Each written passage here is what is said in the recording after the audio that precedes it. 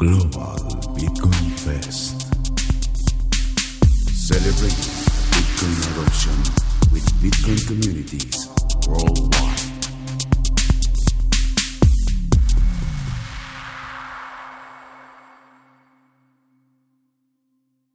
Welcome to Global Bitcoin Fest and Philippines. Today we're going to listen to a group of amazing Filipino Bitcoiners and hear their stories about what's happening over there. And Global Bitcoin Fest is a group of plebs that started giving away free sats in Latin America following Bukele's announcement of implementing Bitcoin as legal tender. We did El Salvador, Mexico, Cuba, Venezuela, and formed a little group of plebs, a chat that was engaging in organizing these spaces. And then one day, a crazy guy called Ricky said, hey, why don't we do a 24-hour space on the 7th of September when Bitcoin is going to or the law is going to go live in El Salvador to celebrate the adoption of Bitcoin. And we thought it was a pretty crazy idea at first. But 12 hours later, the group started working on this frantically for the next 6-7 days. And we managed to pull it together 24 separate sessions over 24 hours non-stop. And it was amazing. It was really fun listening to these awesome Bitcoiners sharing their stories from all over the world. I think we had 18 countries, 2 different sessions. And after we were done with the 24 hours, we thought, hey, let's continue this. Let's do it once a week. And so that's what we're doing. And today, we're going to talk about the Philippines with the Filipino Bitcoin community. I'm Lucas, and I've been a Bitcoiner properly for not much more than a year now. I did discover Bitcoin back in 2013, but I didn't really take the time to research enough. So I fell for unit bias, bought Feathercoin and Litecoin, original shitcoins back then, and I forgot about it. I mined a little bit of Litecoin, and I forgot about it till 2017. Again, dove in. It was hard to really get my head around it, and then the fork wars or the block size wars got really heated, and I got super confused. Went all in on shitcoins, and ended up losing like 98% of everything. And then I didn't touch the space for quite a while. And wasn't actually until 2020 when I sold the shares in the company I founded in 2010, Scry.com. And I had to actually think properly about how to save money in a way that's safe. And after having looked at everything throughout the pandemic in the beginning and the crazy markets that we were having, I came to the conclusion that the only asset where I can allocate my savings and not have to speculate every day to try to beat inflation and where it's not going to go to zero is Bitcoin. And since then, I started spending a lot of time on spaces, and I've become more and more a maxi. So that's my Bitcoin journey. And today I do this for fun and my way to give back to the Bitcoin community. And also because it's just so interesting to listen to people from all over the world that share a similar interest. And I'm also doing a startup which is not directly Bitcoin related. I'm going to integrate Lightning probably into my email app. And that's it about me. I'd like to hear about you guys and your stories. So a short round of introductions where you share maybe a little bit about how you became a Bitcoiner and what you're doing today. That'd be super awesome. If we do Sherwin. Hey, what's up, guys? My name is Sherwin Maxino. I'm currently in New York. I used to be a nurse, and I have since retired. I got into Bitcoin in 2020 during the COVID pandemic. And then basically what happened was I got tired of being a nurse for almost a decade, quit my job, and what's happening now is I'm moving to the Philippines. I got dual citizenship, and I'm going to be starting a Bitcoin mining company when I get to the Philippines. Taking a short break from all the packing, and I should be leaving, I would say, on Wednesday. So see you guys in the Philippines very soon. Thanks, Sherwin. Miguel, welcome back. Please share a little bit about yourself. Hello, everybody. Yeah, so I'm Miguel Cuneta, and I've been in the Bitcoin space since 2013, and in the Philippines back then. Just to give you an idea, I think there was a Bitcoin Philippines Facebook group, and it had 300 members. So I think Ramon was already there at the time, also. But yeah, I've been around the space, the community, Bitcoin community in the Philippines for a while now, and I used to work in another industry. It's kind of like how I discovered Bitcoin, actually. So I was working in a poker room, right? So it was like we started the first non-casino poker business in the Philippines back in the early 2000s, and I was there for I was one of the founders, actually, and up around 2013, in early 2013, some of the players were asking me if I wanted to buy Bitcoin or exchange Bitcoin for Philippine pesos, because they were playing on this website called Seals with Clubs. I don't know if any of you guys know that website, but it was the first online poker website that accepted or was actually used Bitcoin. I don't even think they even had any kind of like other payment method. So it was like Bitcoin was like $30, and I kind of ignored it. And it was like, it sounded like a scam, like everyone else, right? And I saw it go from like $30 to like 260, and then crash in the April crash of 2013. So it dropped back to like $50, and I was like, well, thankfully I didn't fall for that scam, right?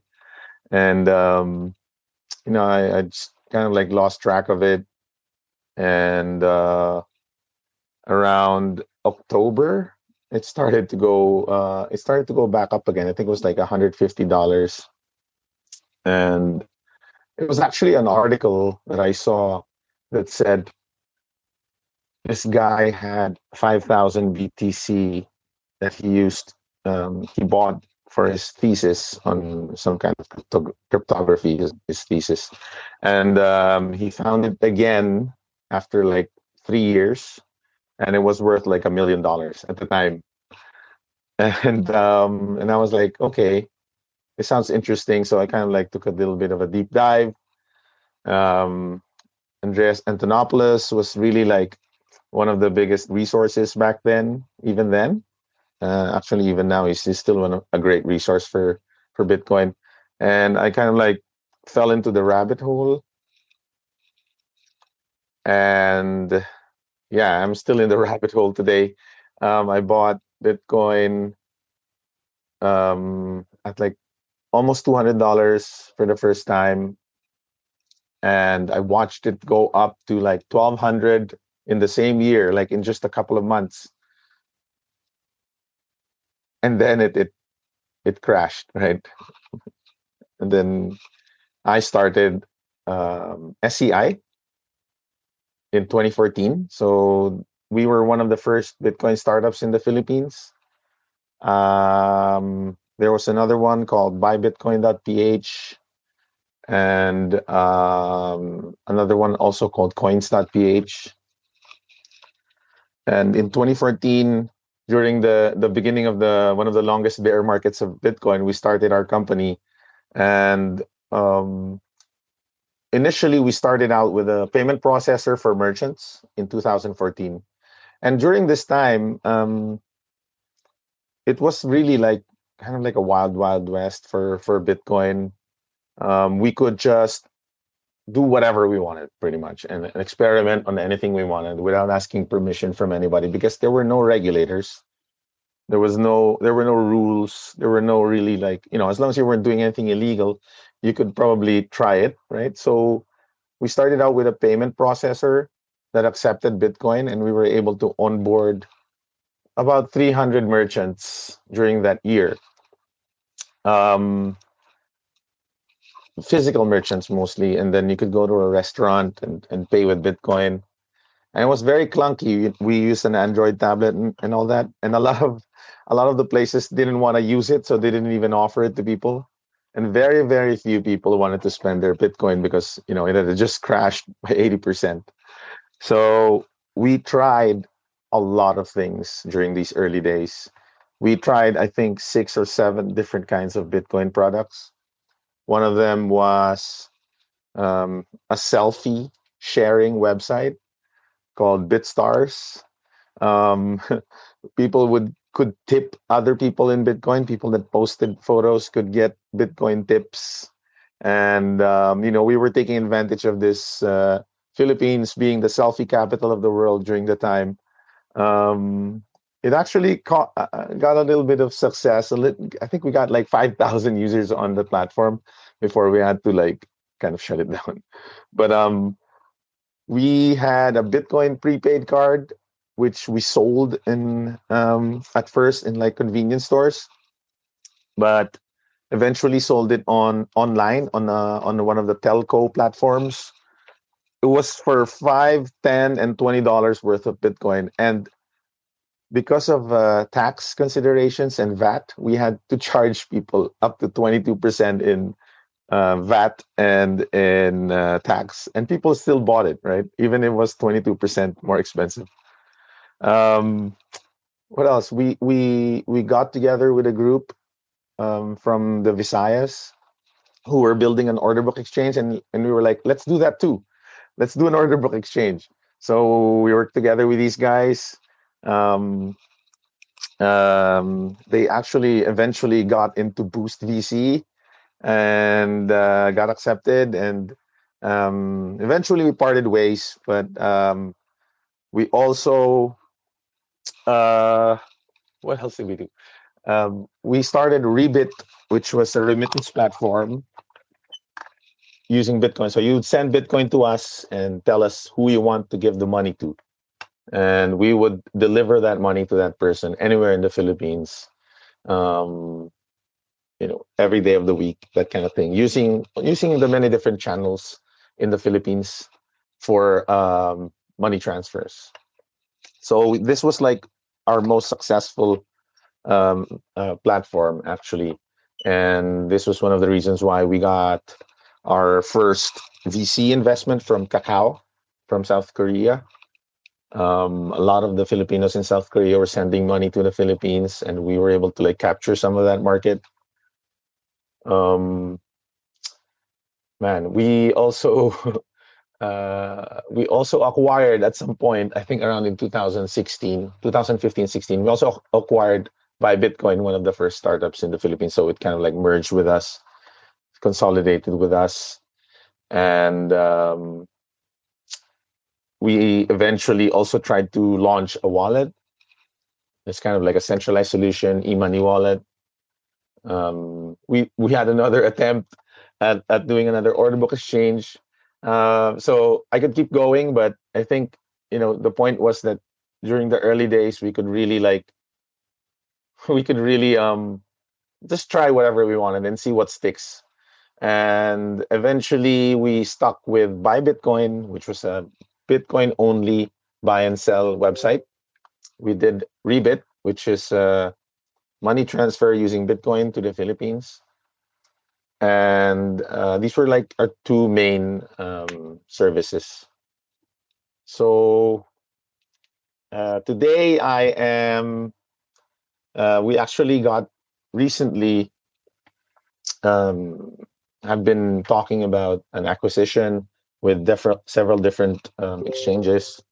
And there's a lot of attention on the Philippines right now, like more than ever in my experience in the last 8 years. There's some serious players that want to come in to the Philippines. I would say the biggest exchanges in the world are looking at the Philippines right now and setting up here. And a lot of it has to do with a lot of different factors that make the Philippines like this melting pot for this kind of technology to take hold. Yeah, I don't know if I should keep going, but maybe other people can go if can keep going later.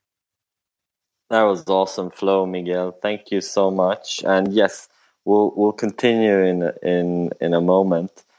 But very interesting. It seems like you've done really many startups in Bitcoin already. Ramon. So similar to Miguel, I heard about Bitcoin early. So my background is in tech, right? So the things I'd follow were quite tech related. I learned about Bitcoin pretty early in 2011 through This Week in Tech. It's a podcast, and they were talking about an article that Jason Calacanis wrote called "The Most Dangerous Project You've Ever Seen," and it was about Bitcoin. I wish I understood it early, like everybody else. And when I first bought, it took me a whole year to buy. I didn't know where to buy, essentially. And even then, I bought very, very little because I didn't want to be scammed, right? Like I didn't know what Bitcoin was even a full year later. And I noticed with a lot of tech people, we tend to look at the tech very often and miss the economics part. And I think, from 2012 all the way till I'd say as late as 2018 or even early 2019, I was just in crypto land, right? Like I whenever someone would say faster TPS, I'd look at that. But in between, Bitcoin never left my sights. I would say I still concentrated that on the most, but I had a lot of distractions. And in 2016, we started this company that would also do remittances enabled by Bitcoin, like Rebit, and that's still going on today. And today we're seeing a lot of different interests in this country, which I suppose we can talk about later. Thank you, Ramon. Mary, hey, what's up? Hi. Hi everyone. Okay. It's kind of, my story is a little different. I'm Mary and I'm half Filipino. And I've been into Bitcoin seriously for the past year and a half, 2 years or so. I currently work with a Bitcoin company called BitNob, and I host their podcast called The Nobcast, where we interview Bitcoiners and hear their stories. Yeah, so far Lucas has been on the show, and Sharon has been on the show. So I'm super happy to be here. I have like this. I started getting very curious about what it's like in the Philippines regarding Bitcoin. Oh, and I'm based in Lagos, Nigeria, by the way.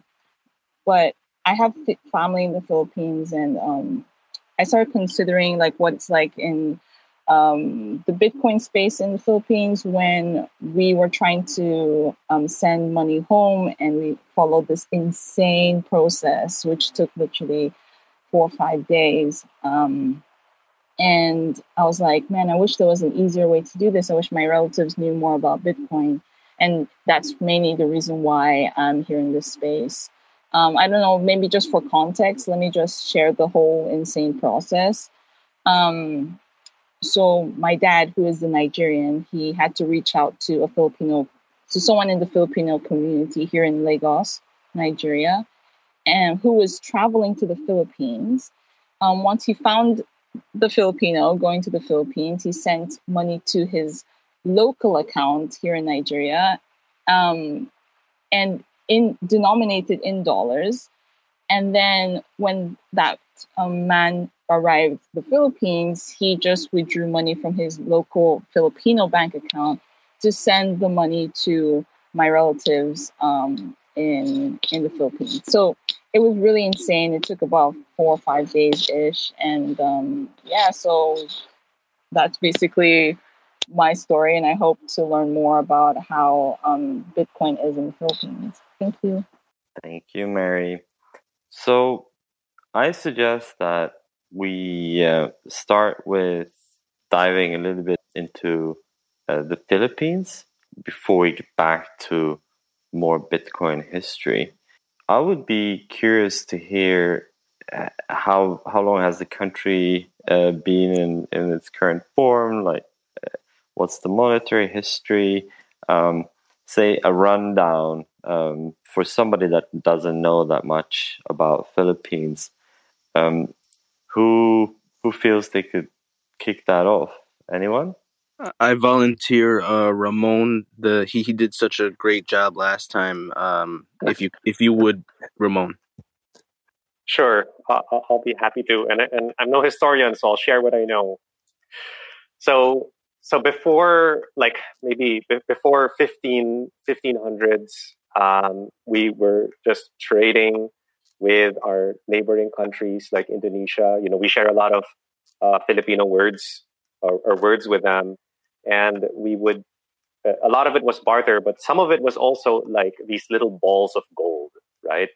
But when the Spanish came in the 1500s, and they ended up staying here for about 300 years, and so that's when we finally got what we call the peso today, which is why we share the name with a lot of Hispanic countries. And then finally, in around 1900, there was, like many of you have probably heard, the Spanish-American War, where the U.S. bought the Philippines for like $30 million or something like that from Spain. And the U.S. colonized the Philippines for about 50 years, till around the Second World War. And that's why we today mostly understand and speak English. A lot of our content is in American English. But money-wise, we had our peso pegged to the dollar. And then, but when during World War II, the Japanese invaded, and they also instituted I think they called it like Mickey Mouse money, right? So it was basically play money, but the Filipinos had to use it. And then, so after that, we after World War II, we finally got our independence, and the peso has been in steady decline since then. From 1 peso to $1, it is now like 52. We were hit pretty bad by the Asian financial crisis. That's when the peso jumped from 25 to 50. And I remember that. I was around then. Just I wasn't old enough to really understand the consequences. And so, inflation is something that Filipinos are quite aware of, but I think most still don't know what to do about it. So how many currencies has the Philippines had, say, in the past 100 years? Oh, well, in the past 100 years, I mean, I mentioned maybe like two or about two, but they come in different forms, right?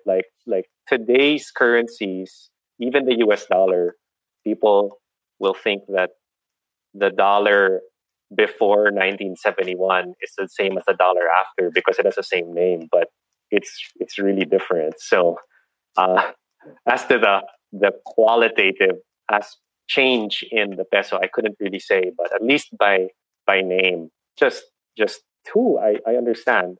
The Philippine peso, and then the money that the Japanese made us use.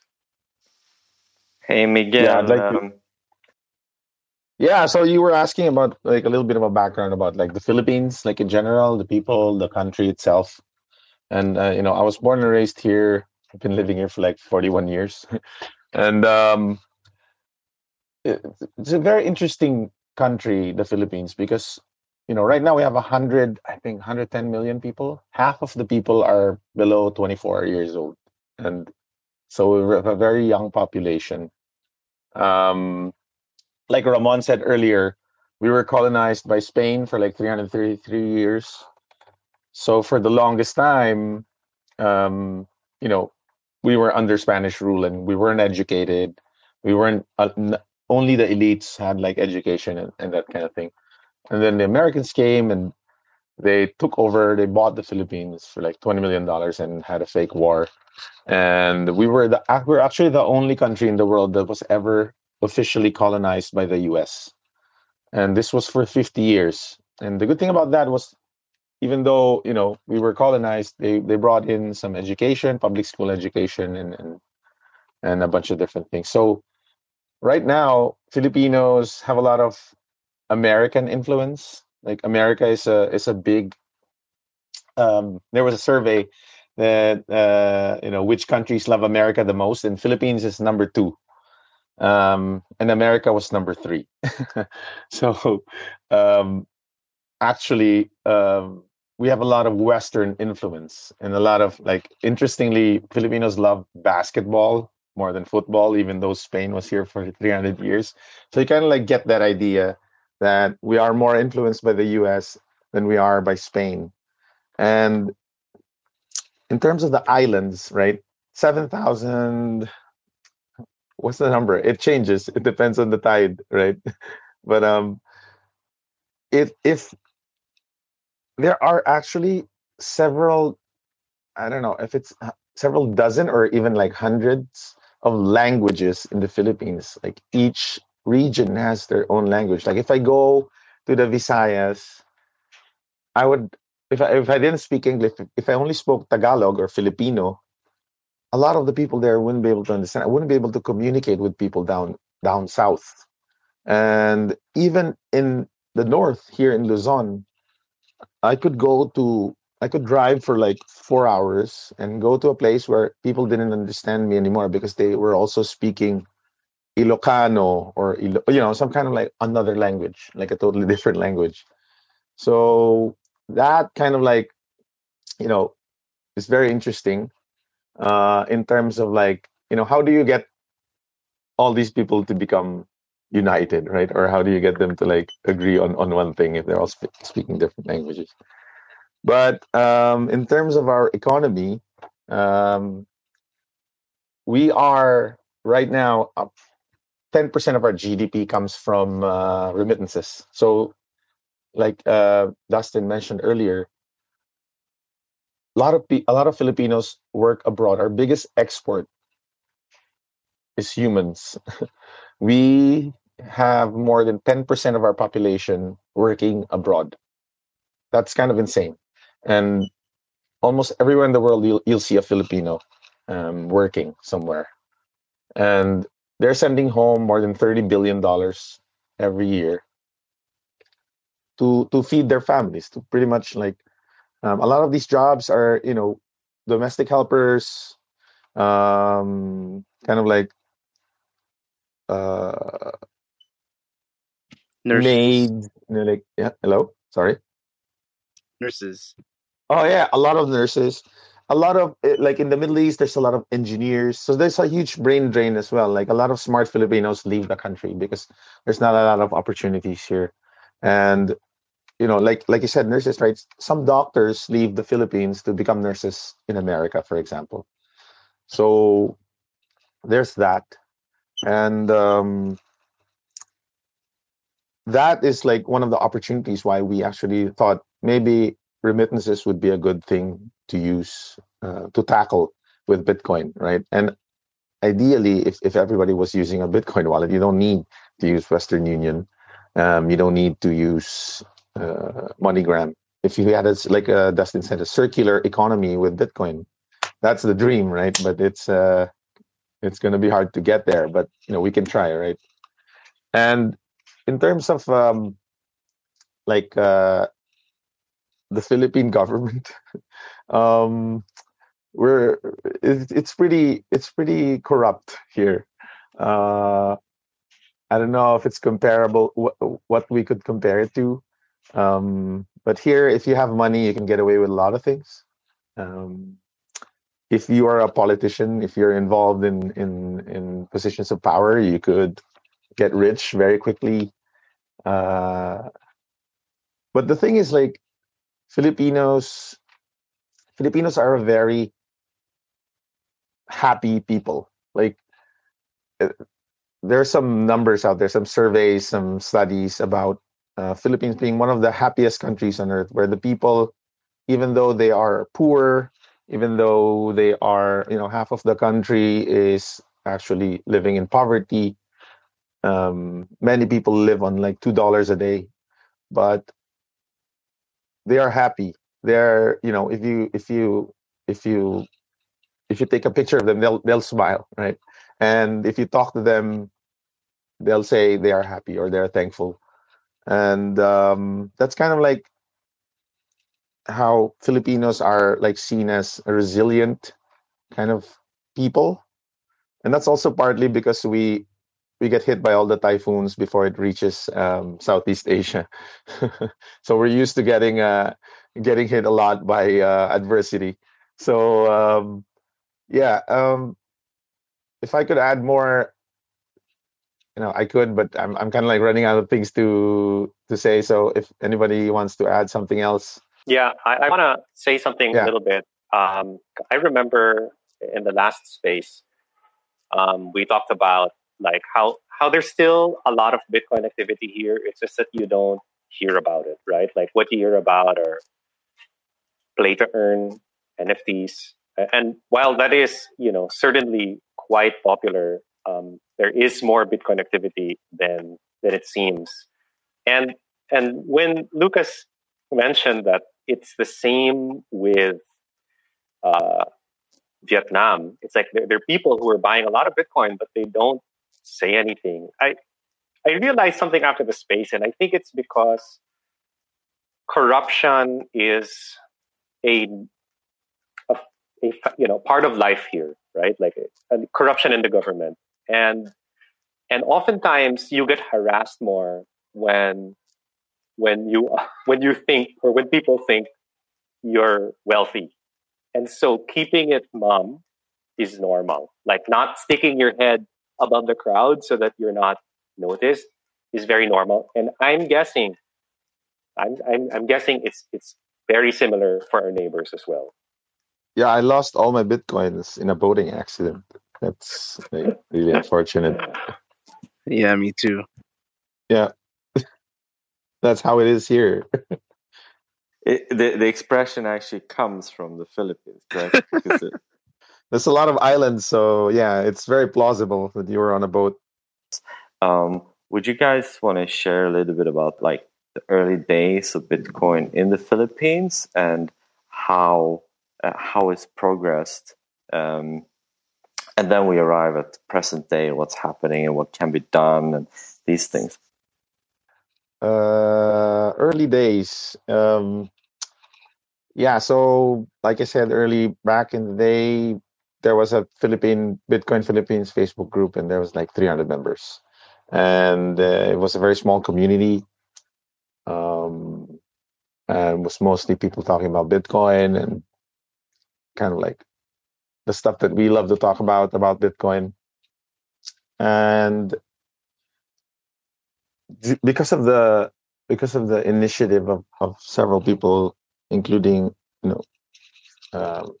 myself and some other startups that started in the Philippines, we're actually one of the first countries where Bitcoin startups started popping out, and Filipinos started to become aware of this. And also, interestingly, we formed a group called the Bitcoin Organization of the Philippines back in 2014.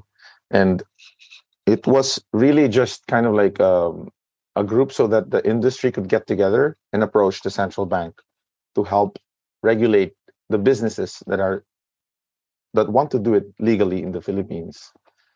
So we started that, and we initiated the conversation with the Philippine Central Bank, and it took about 3 years of back and forth, technical working groups, how to do it right. And during that 3 years, we still kept on doing our Bitcoin startup. And so did Ramon, and so did Coins.ph, and so did all the other startups that were around back then. And pretty much just thinking like we could just ask for forgiveness later if we do something wrong, but let's just do it without asking for permission. And the central bank came out with one of the first central bank regulations in the world, with guidelines on how to do a Bitcoin or virtual currency exchange business in the Philippines. And my company was one of the first two that got it in 2017. So this actually just allowed us to legally offer buying and selling Bitcoin to Filipinos. And interestingly, like Coins.ph, which was like the most popular Bitcoin wallet back then, at this point already had about 5 million users. So that's actually pretty good if you consider that's about 5% of the population already download a wallet that they could buy and sell Bitcoin in, and they could send and receive Bitcoin with, right?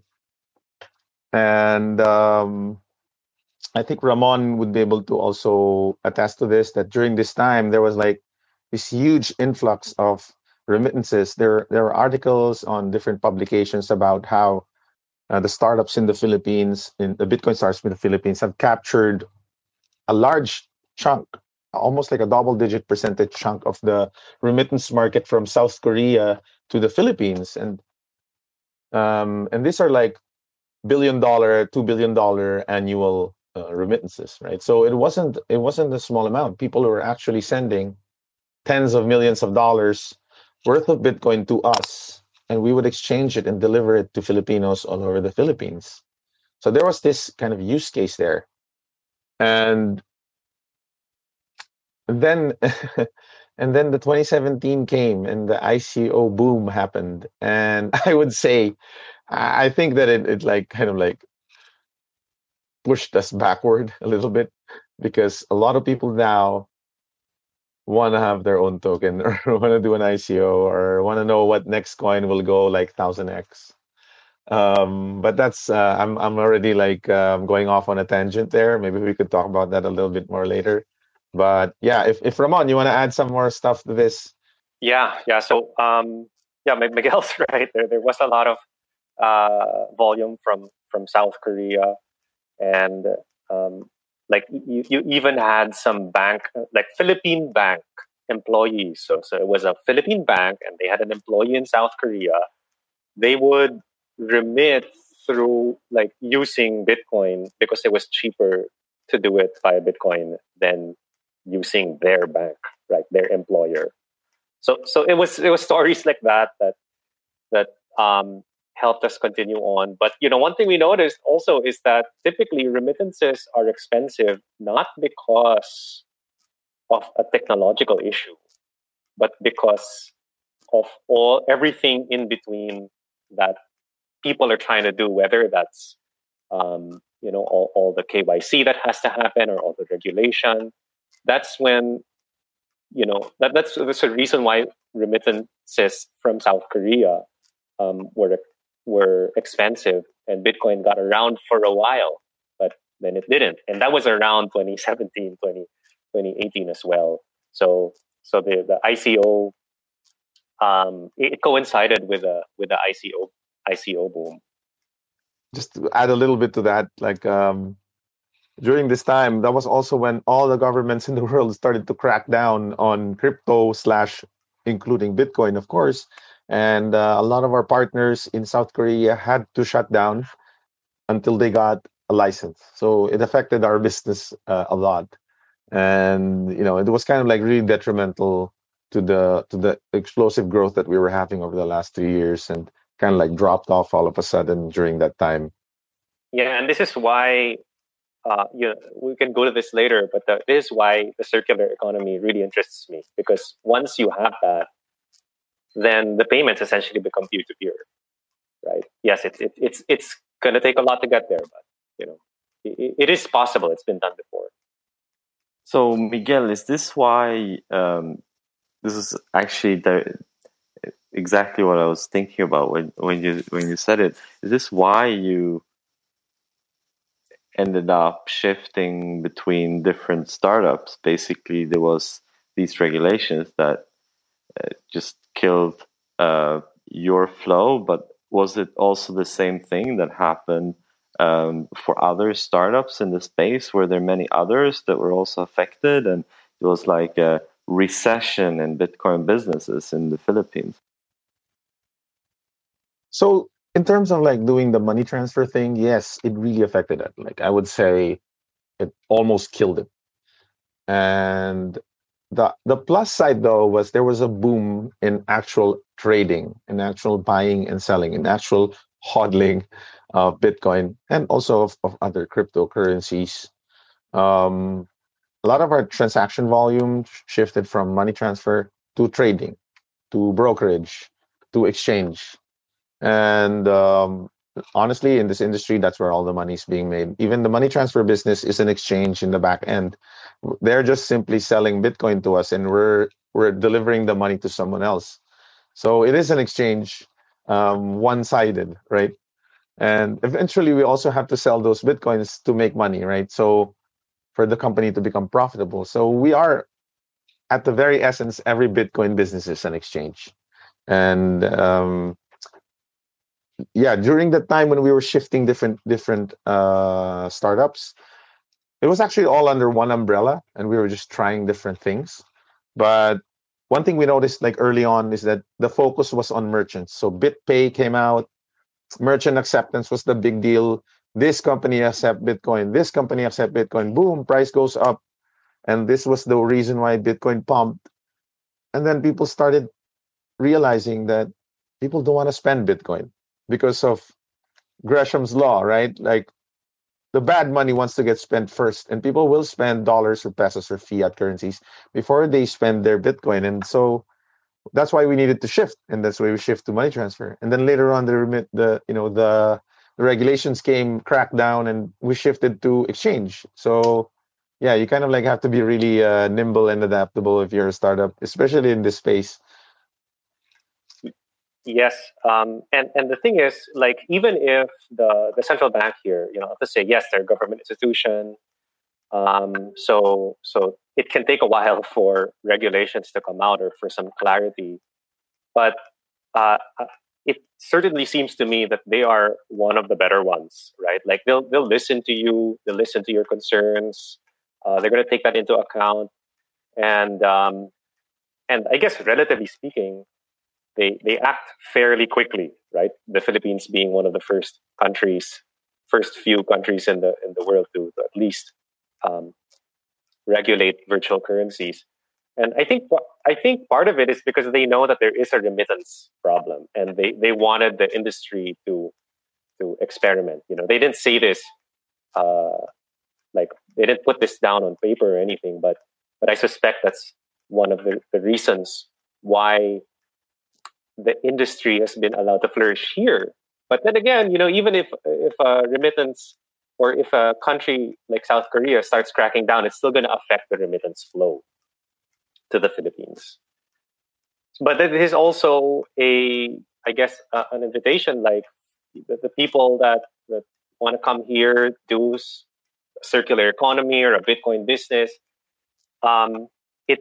It's fairly open here, and I suggest you come on in and do so. Okay, with that segue, I suggest we move on to today, Bitcoin in the Philippines. So, any projects going on, any relevant topics today? Okay, I guess I could start a little bit on that. In terms of I'm going to go back to the startups because it's a good metric, right? The startups in the Philippines that are doing Bitcoin / cryptocurrencies. One of the exchanges here recently raised $50 million, and some of the exchanges have been acquired by much larger exchanges in the world or bigger companies. So there's this push on the ground to they're seeing the Philippines as like a hotspot for the growth of cryptocurrencies and Bitcoin. And I would say that is actually a very accurate. There's a lot of interest because I've been doing, and I still do a lot of Bitcoin talks. For example, yesterday I did a online talk for 115 teachers, professors from a school system in the Philippines, and it was just a Bitcoin 101 kind of thing. But interestingly, a lot of the questions were about NFTs, and a lot of the questions were about altcoins. So yeah, that problem still lingers around, but it's like a good first step. But compared to before, when I would do these talks and maybe 10 people would attend, or that would be a lot already. Now more people are really interested, and more people are kind of like they want to know, they want to understand, they want to learn, and there's a push from the Philippine government, actually the central bank, to turn the Philippines. They have this digital transformation roadmap that they announced that for the next 3 years up until 2023. They started this in 2020. They have these outcomes that they want more than 50% of Filipinos to use some kind of digital payment or online payment. Digital money transfers, and e-money, and of course cryptocurrency being a part of that. And our companies, the virtual asset service providers in the Philippines, are part of this roadmap. So yeah, there is that kind of like push on that end. Ramon, I saw you were raising your hand. Maybe you want to add more? So besides exchanges abroad, I've seen also interest from a lot of traditional financial institutions in this space. I mean, yes, you still have some of them, and they tend to be the biggest ones, right, that are very allergic to it. And if you put Bitcoin on a deposit slip in the notes, then they're going to start questioning you. But there are e-wallets that are interested and have made steps. Like some have gotten licenses from the government to be able to dabble into this. And while I'll admit that the reason for this is probably the play to earn space, where they noticed a lot of Filipinos, especially the young ones, right, where during the pandemic, they probably had nothing better to do. They started playing these play-to-earn games. And so these traditional financial institutions want in on that action, right? They want to be part of the tools they use to be able to get pesos finally.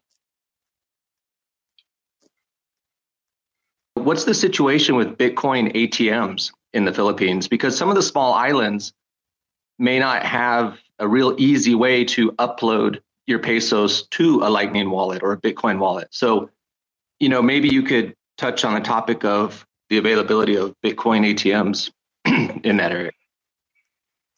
Well, they're basically non-existent. I think it was maybe 2013. I joined this group that put up a Bitcoin ATM, and it felt a bit weird that you have an ATM that people will have to physically go to just to buy and sell Bitcoin when you already kind of have that infrastructure to move money around, right? Perhaps we just executed wrongly, but that wasn't as successful as I'd hoped. Now, the problem, and this is, to tie it back into the number of islands we have here, the problem still with having ATMs in the different islands is that it's very expensive to move cash in and out of those places, right? And in some cases they need to use a helicopter to bring in cash to load up an ATM or to get the cash out of it, for example. ATMs, we actually brought in, I think, the first one in the Philippines back in 2014, and it was one of those small ones. And it was kind of like a novelty thing that we put in our office, and people came and tried to use it and everything. The problem with Bitcoin ATMs is the fees are really high. And Ramon is right. With a geographical setup here, it's hard enough to find an actual ATM from a bank. There are more remittance outlets than there are ATMs in the Philippines. So when I say remittance outlets, this is how we were able to deliver money anywhere in the Philippines through Bitcoin transfers, right? So the Philippines has established this network of transferring money through tens of thousands of pawn shops, remittance centers, little mom and pop stores, and also through the telcos. So the two major telcos in the Philippines, Smart and Globe, developed this e-money system where you could, in the beginning they were using SMS, so you could send money to someone, similar to M-Pesa in Kenya. It's in Kenya, right? And we already have these infrastructures in place. There's really no need for ATMs. And ATMs could get stolen. There's the logistics are a nightmare. But one of the reasons why I also think that it's going to be hard to kind of push a different system on people is they're already using. I think one of the telco e-money companies, GCash, has about 60 million users. And the other telco, has 40 million users. So pretty much the whole Philippines is using this e-money transfer system where they could transfer a few, pesos to each other or withdraw it in cash from any of these outlets, tens of thousands of outlets in the Philippines. They don't have to go to an ATM, actually. So there is kind of already this circular economy going on with these e-monies. But at the end of the day, they're fiat money, and the limits are very restrictive. But it works for daily, day-to-day stuff for most Filipinos.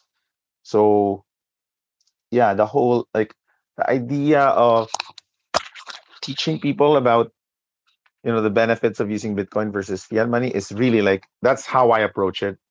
But it's also, again, I think it's people's needs comes first, and it's mostly kind of a luxury for most people here now. But I think what needs to happen really, and this is kind of the dream scenario, is that Bitcoin becomes an underlying thing. It's not like a face-to-face. You're actually using the blockchain to transfer something to someone. You're actually saving your, downloading your own node, using your own node and stuff. That's the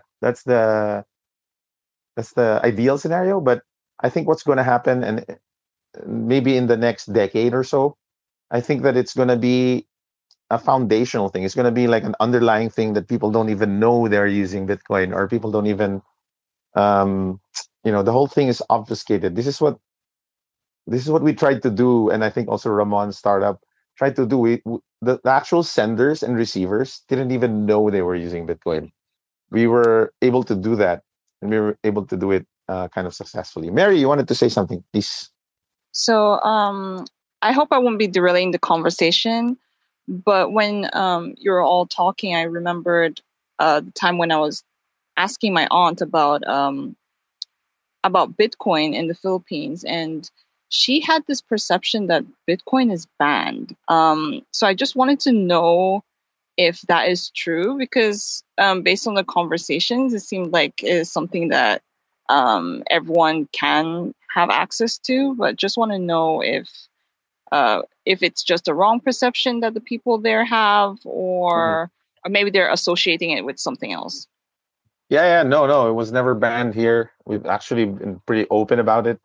The government has been very accepting about it. There are several banks now that will allow you to say, hey, I'm buying Bitcoin. I need to make this deposit. Can you put this in this person's bank account? Not all of them, but it's kind of pretty advanced compared to other countries.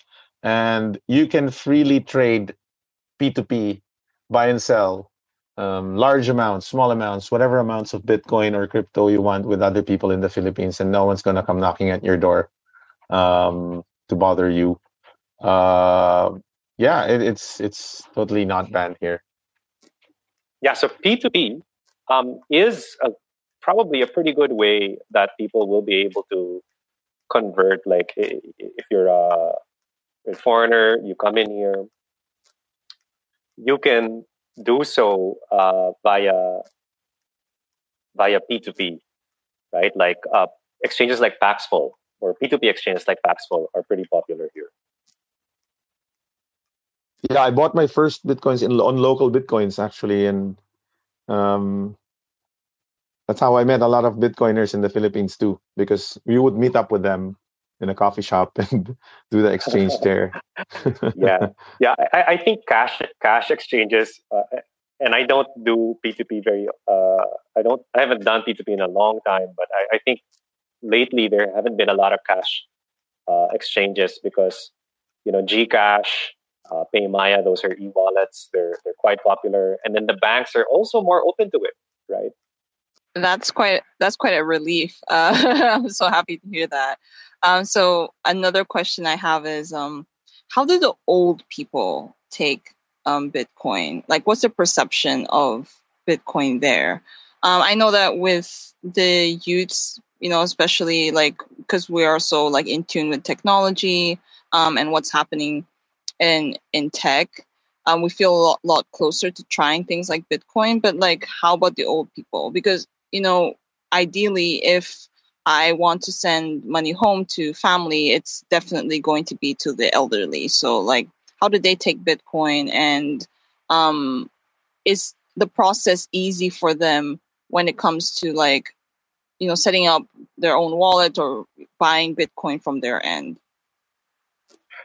I would say no, it's not going to be easy for them, for older people, because then they'd still have to handle the Bitcoin separately. And I think this is like key to Bitcoin adoption here. If we want more people to be using it, then I think we'll have to admit, at least for a while, maybe not forever, we'll have to concede to the fact that they're going to be using it invisibly, right? It's part of the system. Maybe that's how value is moved around. But I think for the older folks, I think they're going to be like one of the last ones to actually get to learn how to use it. Maybe conceptually they'll get it, but to learn how to use it, they'll be one of the last ones. Yeah, I mean, my mom just like a couple of years ago learned how to use Facebook, and she's like can't get enough of it, right? But she also owns some Bitcoins because of me that she bought in 2013. Actually, she's still holding on to it because she doesn't know how to use it. She wouldn't know how to sell it if she needed to. Um, but yeah, in terms of that, I think that's more of a education problem. Not really education, because a lot of people, and this is what I discovered about myself when I discovered Bitcoin, is that I'm illiterate about money and I don't really know anything about it. Like, I didn't care to learn, I didn't care to understand. And this is how I see most people now. I see myself in that position before I learned about Bitcoin and I dove into how money works. Most people don't understand how money works, and that's why it's going to be hard to push Bitcoin or any kind of thing about money. A lot of Filipinos, we only had like 3% credit card penetration up until like a couple of years ago. And before the pandemic, only 2% of the economy was digital. 98% was done in cash. So there's a fear of not being able to touch your money. The pandemic actually, one of the good things about it, if I could say that, was that it forced people to use digital money. Even though it's not Bitcoin, it was mostly e-money from the telcos and these other e-money solutions. The good thing about this is, and I think this is kind of like a meet halfway kind of thing, the two biggest telcos in the Philippines, one of them recently got a virtual asset service provider license from the central bank. And I have been privy to conversations and meetings with both of these telcos and their top level management about integrating Bitcoin and crypto. And this is already public knowledge now, but last year when we were talking about it, they had really genuine curiosity about how they will be able to add crypto, Bitcoin, out of these cryptocurrency related services in their app, which already has 100 million users combined, right? Ramon?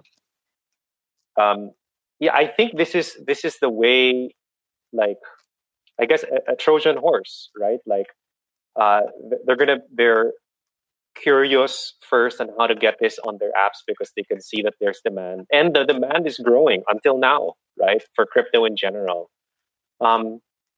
But then and I'm going to say this because there are companies who are interested in doing so, of like integrating with Bitcoin in such a way that like Cash App or Strike does, then they see the benefits of being connected to this instant global settlement network. And I think this is something that Filipino companies are acutely aware of, because remittances is such a big thing here. So they understand that this starts to step into the remittance space, and the remittance pie is huge here, right? As unsexy as it seems to maybe us, because we've been hearing about it for so long, it's still huge here. Yeah, I think one of the biggest problems, as we're talking about, the elders trying to learn it and the young people kind of continuing to jump on it and things like that. A lot of the Filipinos, when I speak to them in any of the countries I've been to, is when I approach them person to person, they really sort of kind of like, oh, okay, it's just another money scam or this or that. But when you actually really start to show them the communities such as Bitcoin Beach Brazil, there's Bitcoin Jungle in Costa Rica, Lake Bitcoin in Guatemala. When you actually show them the communities, they get that. Like, Filipinos are very community driven. And when they see that, like, it actually is spreading in small communities, it takes it away from like person to person, where they're like, wow, like there are actual communities really on this circular economy. And I think that's a big step in getting people to understand it, where you're not just approaching them one to one. And that's what I have found with a lot of the Filipinos that I meet overseas. It's like you really just show them the community angle. In America, we're much more individualistic, but in the Philippines, it really is community driven. And that kind of like, I think, helps them mentally cross that bridge. Like, oh, okay, this is bigger than just the individual. So that's like an angle when I speak to a lot of Filipinos. I really try to express that to them, and it really clicks, I think, with them. Yeah, I think that's one of the reasons why. And sadly, it's not Bitcoin, but the whole Axie Infinity craze exploded in the Philippines last couple of years. You have this community kind of based grassroots movement on play to earn, right? So it's not Bitcoin, but kind of like, again, what Ramon said, like a Trojan horse. A lot of these people will eventually get to touch on Bitcoin and probably, like a lot of us, start with the other stuff and then move to Bitcoin when you really understand it. So, hopefully in the general sense of it, they get to understand cryptocurrency, they get to understand how the whole thing works, and then hopefully some of them will see Bitcoin the way we see it and, become Bitcoiners. So I think I should share something. So relating to the Axie Infinity craze. So my mom is a Filipino, and I don't know where she found this or heard about it, but I think it's probably while she was on Facebook, and she saw that her relatives, family members, rather cousins and all that, they were playing this play to earn games. And she kept disturbing myself and my sister, like, please, I want to help me find a game that I could play, because she was a huge gamer. My mom loves playing games, so she was like, help me find a game that I can play. And coincidentally, like about some weeks or to a month, I came across some Bitcoin games here on Twitter, and I don't know, maybe you've heard of them. They're called Thunder Games. And so I introduced my mom to Thunder Games, and I helped her download like about 2 or 3 games. And as she started playing, that's how she earned her first set of sats. Because they pay in sats at the end of like the 24-hour period. And interestingly, she earned 1,000 sats at once. I don't know how she did it, because every other person in my house that started playing the games only earned like about 15 sats or whatever, but she earned like 1,000 sats. And ever since then, like every single day, she comes to me and she's like, please, can you check how many satoshis I made today? So just tying that in with what was said earlier, and then I want to agree with Dustin regarding the community aspect, because like there's a huge Filipino community in Nigeria where I live, like to the point where they're so organized that they literally divided Lagos state, which is the state I live in, Nigeria, into barangays. Like, and each barangay has their own like captain or mayor or something. So, which is especially the reason why I'm very curious about remittances and how we can do that with Bitcoin, because I and my family are connected to the Filipino community here. If we figure out how we can send money to our family using Bitcoin, that's what I'd love to hear from Miguel, about his about the innovation and the company that you have. Because if we are able to figure this out and actually successfully send money to family in the Philippines using Bitcoin, immediately I know my mom, my dad will tell the Filipino community here in Lagos, and that is the system that they'll start using to send money to their family in the Philippines.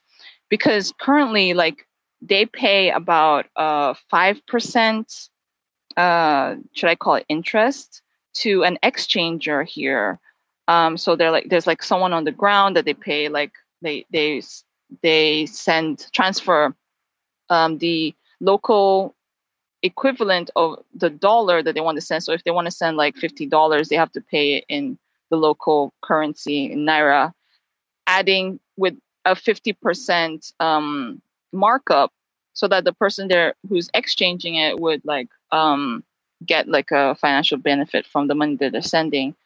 And I know that if I'm able to do this successfully and send money to a family member in the Philippines, I know that because the community is very strong here, is going to be like sending money via Bitcoin would be like the next order of the day. Well, we did that, and we for many years we tried to provide that solution where people could send Bitcoin. And the evolution of our business back then started with Bitcoin users from all over the world who already understood and knew how to use Bitcoin and understood the volatility and understood all of these things, could send money to the Philippines, to someone in the Philippines. And we guaranteed the exchange rate upon locking of the transfer, right? So that's one thing. So they were like, okay, we'll send $200 worth of Bitcoin. Here's one Bitcoin. Okay, lock it in.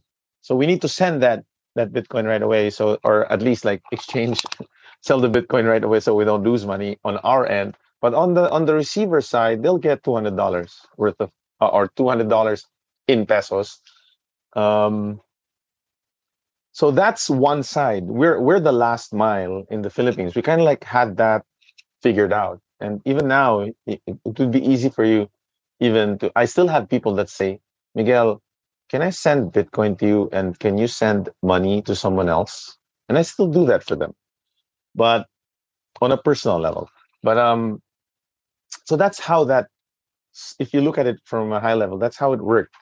And then we figured out, like back in like with the South Korea thing, how to partner with people on the first mile.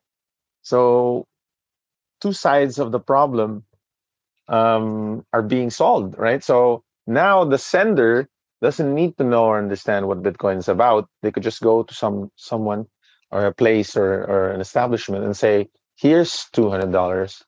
Please send 10,000 pesos to this person in the Philippines. And that person would send Bitcoin to us. And we would turn it into Philippine pesos. So this was kind of like the system and how it worked.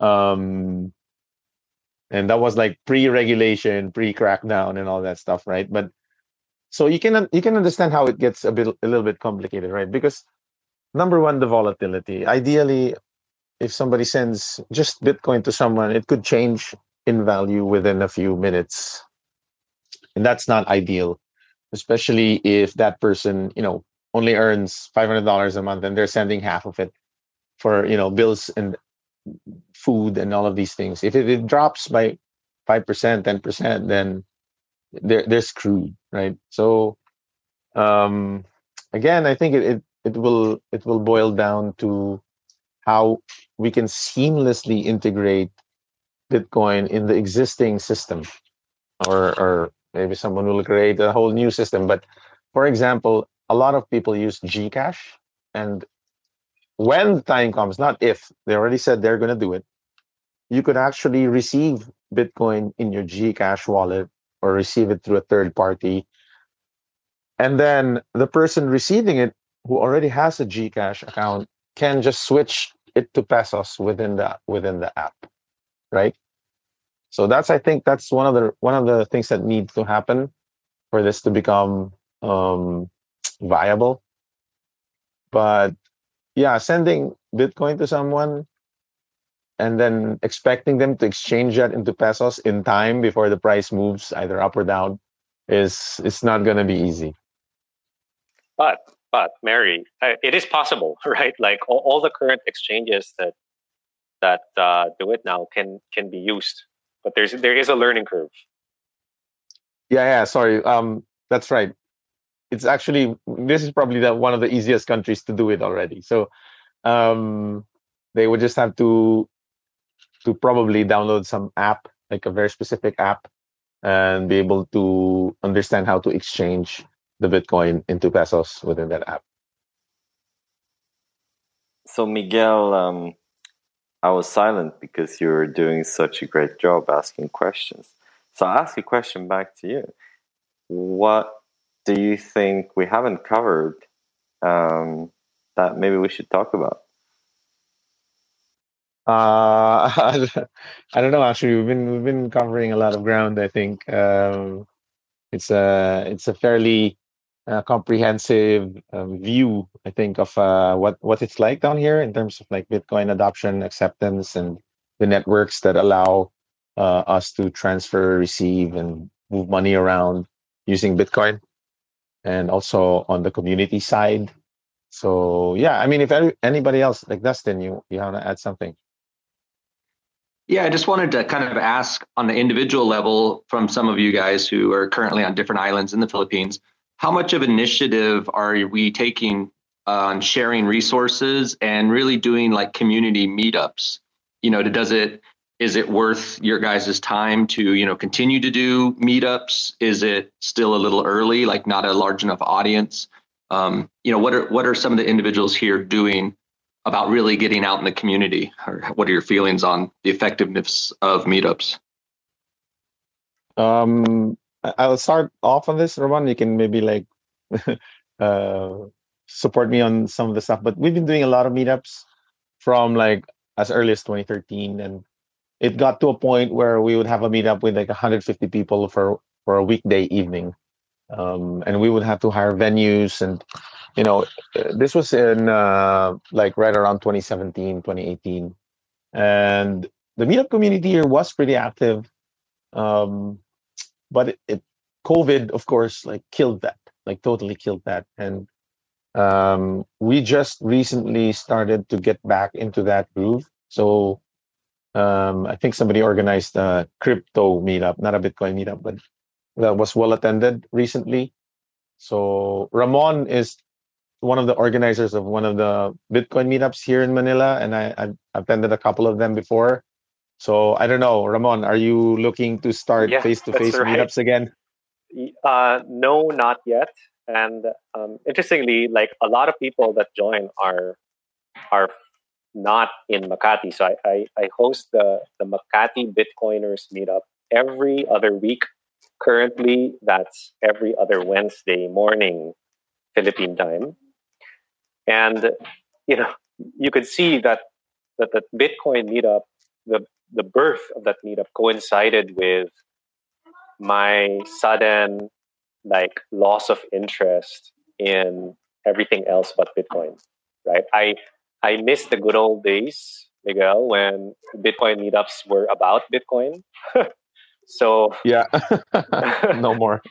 Yeah, so that's why I started this. And you know, occasionally, yes, you're gonna get people who come in and they're gonna be talking about whatever Luna or something like that. You know, I am not. I don't shut them down immediately, but I always attempt to steer the conversation back to Bitcoin, and I make it clear that the meetup is about Bitcoin, right, and how people here use it. So that I invite everyone who's interested to join that. That's currently held over Zoom. If you search meetup.com, you'll see that happening. But I'm happy to hear that the physical ones are starting up again. Yeah, there was one last week by Raf Padilla. I think it's the Manila Crypto something. So it's not a Bitcoin meetup, but it's a good sign. Observation on meetups. So we did a French space, and they were talking about how they had to eventually escape from the original meetup and make a small new enclave because the original meetups tended to become shitcoinized. So they had to escape. And I also talked to Dominic, founder of Bitcoin Saigon, the community there, and he's running weekly meetups. And once the bull cycle gets really hot, he stops communicating the meetups completely because they just get ruined by people coming and asking random questions about other coins. Yeah, I can totally relate. I mean, a lot of that stuff I would see appear in the Bitcoin meetups, but I guess I try to be as clear as I can that I started it because I was interested in how people used Bitcoin and what they were curious about with Bitcoin. So I guess it is possible, but we have like maybe 3 to 8 people that attend. Occasionally we get to 10. But you know, over Zoom that starts to degrade pretty bad unless the experience starts to get pretty bad unless you have some kind of unless there's some schedule. But oftentimes I don't like have something to present in a more formal way. But occasionally I do. I heard about this global BTC Fest from Jair that attended from Japan, right? So he's a Venezuelan working in Japan, and he searched meetup.com and found that and joined. And I was explaining how Lightning works on a high level there. Okay, cool. Yeah. So I have one question that I'm sure a lot of people have heard that the Philippines are like the hotbed of play to earn mania. I don't know how the mania is going right now, but that's what I've heard. I'm not sure it's fully true. A lot of people in the Philippines have just stopped working and sitting and harvesting and working in these games instead, making money there. Is this true? Partly, maybe last couple of years, like late 2020, early 2021, when the price of everything was going up and people were earning, getting rich. A lot of people became sponsors or sponsored scholars. They call them scholars, and it costs a lot of money to start an Axie team, right? I think like something like $600 or something. So most people would have a sponsor and they would share these profits. And I know people that sponsor dozens, if not even hundreds, of scholars to play for them, and they would earn. And honestly, and this is from my point of view, and I don't know if this is anecdotal and if it reflects on the whole thing, but a lot of them are now not playing, and a lot of them, because of how much SLP dropped, lost money or are losing money. It's just not as profitable as it used to be, and I don't know if it's gonna go back up, if it's gonna become popular again, but I think there's still a lot of people playing. I think we had the statistic where we had 2 million active MetaMask users, and I would expect that this is because of Axie Infinity / Play to Earn. So it's not like all of them just suddenly stop playing, but you can imagine with a drop of like, I don't know, was it 80% or 90% or something? Yeah, the currency itself, people that held it, expecting it to go up to, several dollars, are now experiencing what most of us have experienced before in this world that we live in the Bitcoin world. And yeah, if you don't have the guts to withstand these kinds of drops, which most of them actually don't, because they actually expect this money to be useful to them at some point in the future, you get a lot of people dropping off of it, in the people that came in, and because it was kind of like fatty. But I think, honestly, there's potential in this, in play to earn. There should be. It's like a good starting point, and it gives us an idea or a glimpse of what other applications are possible with Bitcoin and cryptocurrencies, like not just finance, right? Not just money transfers, not just those things. It could be in gaming, it could be in other things. I think. Yeah, Ramon, go ahead. Yeah,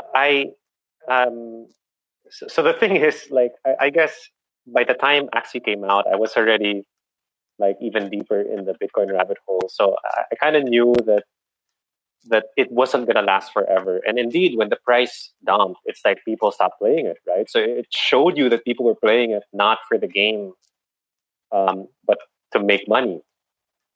And the thing is, it's like the game makers, they control the supply, right? They can change the game rules, and they can tweak it in a way to discourage certain types of gamers. And this happened with WoW too. So I do think that there is a like what Mary said, using Thunder Games, that is quite an interesting entry. I would like to see more activity there, with regard to pushing, like, you earning sats when you play a game. And I think the difference here is that you don't have the game maker essentially controlling the supply. Yeah, we did a space, not Global Bitcoin Fest, but one of my friends is a game developer, and he has a game engine company, and he doesn't know anything about Bitcoin or crypto or what's what. So we did a space only talking about gaming and Bitcoin versus shitcoin, and we had some Bitcoin gaming platform people speaking and basically battling it out. It was quite interesting how the space is still experimental, and there's people are really exploring what kind of dynamics can be more sound. And it sounded like actually the Bitcoin gaming is attracting a lot of users because people are making real money. So that recording is going to come out. We've been delaying it a little bit, but it should come out soon if anyone is interested. Presidente Sherwin is intending to become the president, the Bitcoin president of the Philippines. I think this is the elephant in the room. We have to talk about this before we hang up. What's your ambition here? You're going to the Philippines, and how are you taking the presidential palace? So thank you so much. But I'm not physically in the Philippines yet. I will be in the next few days.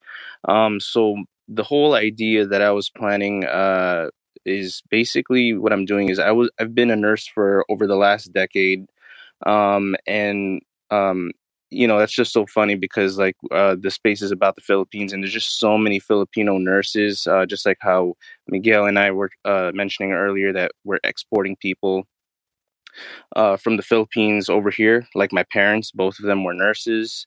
I like thinking about Bitcoin, and not only for what it is, but what it can do. So basically, that's what I did. I took Bitcoin, I made it my life. I'm going to go over there, and since I'm quitting my full-time job as a nurse, I'm going to be doing full-time Bitcoin mining. So that would be my main source of income, doing that. And in the middle of all of this is where I hope that, I can collaborate with so many of you, like Miguel, Ramon, Dustin. And just so in an idealistic sense, I think that, for what Bitcoin is worth, it's an amazing technology. And I think that it goes beyond technology and transcends that into what we can do for it, for a country.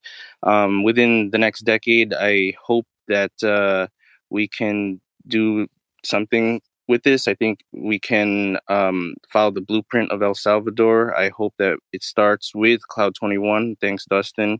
And, I think that if in time, I think we get this to become legal tender, then I don't know. I mean, I just hope to be an instrumental agent in that change. And that's what I'm leaving my life in America behind for. And that's what I'm here for. So thank you so much for having us, Lucas.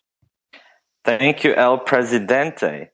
So with that, I suggest we do a round wrap-up thoughts by each speaker. And Ramon, would you like to go first? Some thoughts, anything you want to say as a roundup for this conversation? Yeah, I get every day I get more bullish, not just about Bitcoin, but also about how it could be used here in the Philippines, and yeah, everything about it. Like I think that all these angles, I would like them to be tried out. Circular economy, or using it as a backbone infrastructure to move value around, to allow even the two major wallets to send value to one another because they currently can't. And it's looking like things are going that direction. And I'm really excited. Thank you for hosting this. Thank you for bringing everybody together, Ramon. Super awesome. And Mary, all the way from Nigeria, half Filipina, and super awesome. So nice to see you again. Please share some thoughts. Anything. All right. Thank you so much, Lucas. So, well, this was quite enlightening for me, and what my thoughts would be that I believe that Philippines' peculiarities will bring about interesting use cases of Bitcoin, and it's be exciting to see how it will evolve. I feel that as more people start learning more about Bitcoin, how it works, and also as more Bitcoin projects or Bitcoin related projects begin to spring up, I believe that more people will find their unique place in the Bitcoin ecosystem in the Philippines. Yeah, thank you so much. Thank you, Mary. Dustin Watchman. Hey. Hey, so yeah, thank you definitely for hosting this. It's been very enlightening, and this next decade is going to be life-changing for anybody that gets involved with Bitcoin. So I'm happy to have this time to discuss these things with you guys and kind of join the team. And I just believe that this truly is, on a global scale, the world is massively changing, and we are part of an incredible mission just to continue education on Bitcoin. And so I'm very proud to be a part of that. And I definitely appreciate you hosting this space and giving us all a voice. Yay. Presidente, Shervin, was that your roundup, or you want to do a second roundup? Yeah, I'll go on for like another minute. But I think on behalf of Dustin and I, the new guys on the block, and Bubba as well down there, thank you guys so much for. I'm talking about Miguel and Ramon. You guys seem like the OGs, and thank you so much for what you have done, and hopefully we can continue the good work. On behalf of Lucas and I. Thank you, Mary, for having us on your podcast. Both episodes are up. Lucas, I have yet to listen to yours, so that should be very interesting. And on behalf of all of us, I just want to say again, thank you to Lucas and Global BTC Fest for hosting this space and giving us all a platform, just like Dustin said. Thank you so much.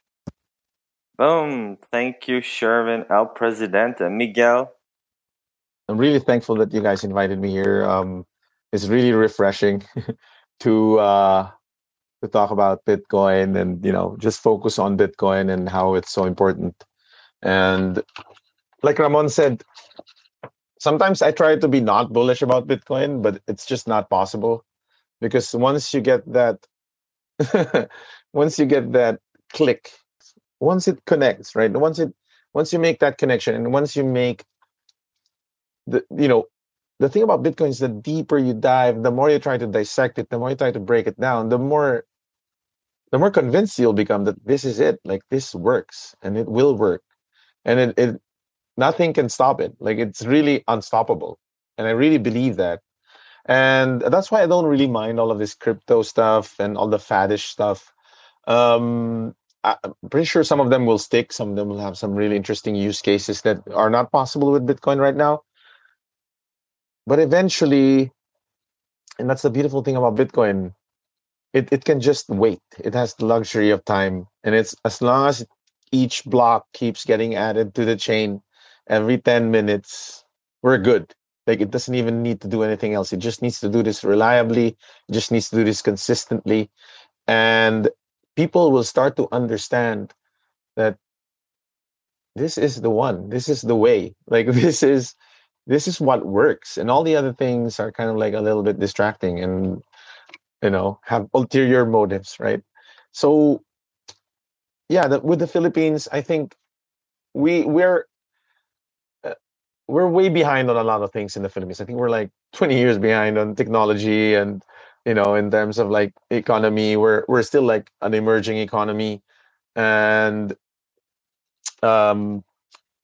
it's very exciting that half of the people here are young people. Like, more than 50 million Filipinos are under 24 or 25. And we have one of the fastest growing, if not the fastest growing, smartphone penetration. We have more than 100% mobile phone penetration. Every single Filipino has a mobile phone. Our internet penetration is growing also at a very, very fast rate. I think we're at 70 something percent right now. So, it's cooking, right? And we're in a position right now where we can actually see it happen and unfold in real time. And yeah, I think the Philippines will become a major powerhouse in the world of Bitcoin and in general, like cryptocurrencies. And again, I don't really see anything wrong with that, because I think that eventually everything will gravitate towards Bitcoin. And, you just have to be objective and smart about it. And you don't have a choice. Like it's a black hole, right? And it will suck all the value out of all the other things eventually. So yeah, thank you for having me here, and I'm glad I could have an outlet to express my bullishness about Bitcoin. Thank you, Miguel, and hey, thank you, everybody. I really enjoyed listening to you guys, especially when Miguel took the reins and started asking the questions like a real local. And when you started asking each other questions, then I could just sit back and enjoy listening to you. So thank you very much for that. That was super awesome jamming. And with that, I just want to share a couple of words about Global Bitcoin Fest before we wrap up. We're a group of plebs. We enjoy these kind of conversations. We enjoy learning about local Bitcoin communities, what's happening on the ground, what's the history, who are these people, what's the Twitter handles, so that we can connect with them and establish relationships. And if we want to go there, just like El Presidente and Dustin here are planning to do, we can connect and we can build bridges across Bitcoin communities all over the world. So that's what we enjoy doing and listening to, and it keeps happening in those spaces. So thank you very much, everybody, for joining and sharing all your knowledge. And if you can, please unmute and share, how do you say goodbye in Tagalog? Or maybe if there's some other language, because there's so many languages in the Philippines, please bring it on. How do you say goodbye? Well, 95% of Filipinos actually speak English, so we just say bye.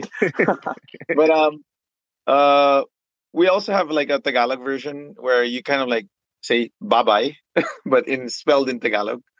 And there's a deeper one where you say paalam, meaning you're going to leave. You're kind of like asking permission to leave.